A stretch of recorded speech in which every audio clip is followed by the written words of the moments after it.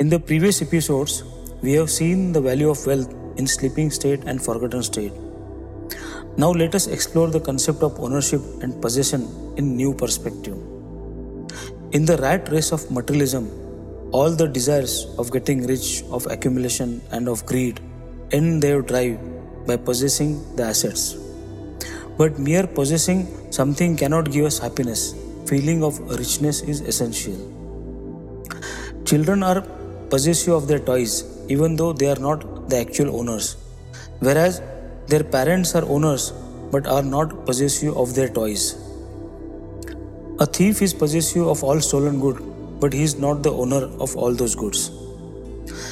Just like in a movie, if the script demands the actor to be very rich, living in a lavish house, driving a luxury car, and use staff to look after him, although he possesses the things in the moment, he does not own them. The one who is playing the character never thinks of those things as his own. But here he has to act as if he owns the things to bring life to the character.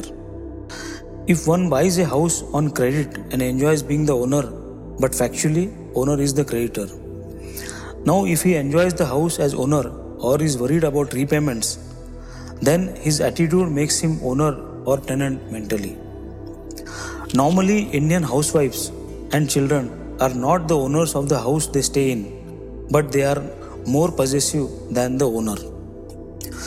Possession is just a state of mind. Possession is getting attached to things mentally. One can be the owner, but one may not be possessive, or one can be possessive, but may not be the owner. Ownership is a social concept, whereas possessiveness is a mental attitude. As saying goes that getting rid of delusion makes us wiser than getting hold of truth. Now we can say that possessing something cannot be richness. The feeling of richness is essential, irrespective of the ownership. Now consider this. If driving a car is richness, then all the cab drivers are rich. If traveling on an aeroplane is richness, then all the crew of the planes are rich. If accumulating lots of cash is richness, then the guards of the strong room of the bank are rich. If a huge turnover and signing many paychecks is richness, then the bank managers are rich. If handling lots of cash is richness, then all the bank cashiers are rich. If many people working for you is richness, then all the corporate managers are rich. If doing nothing is richness, then all the unemployed are rich. If working hard is richness, then all the labor class is rich. If carefree lifestyle is richness, then all the beggars and vagabonds are rich.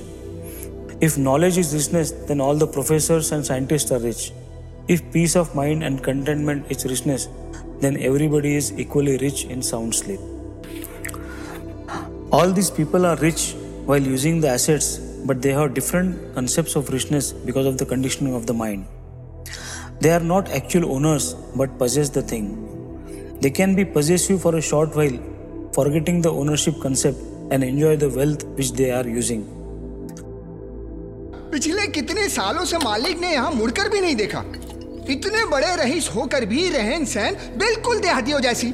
सारा हिसाब किताब manager lawyer वहाँ जाकर दिखाते हैं। मुझे पगार देने के लिए शहर में इतना बड़ा बंगला बना के रखा है। Society follows a concept of possessiveness only with ownership, and as such, people cannot enjoy others' asset which they use often. Richness is ultimately only a concept and is thus a relative term.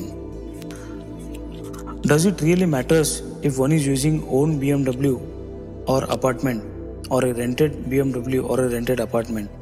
Either owned or rented, both gives the same comfort. Most of the time, the attachment to everything is psychological and not physical.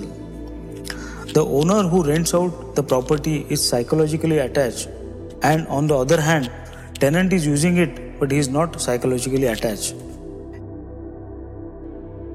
Everything can be taken from a man but one thing, the last of the human freedoms, to choose one's attitude in any given set of circumstances, to choose one's own way.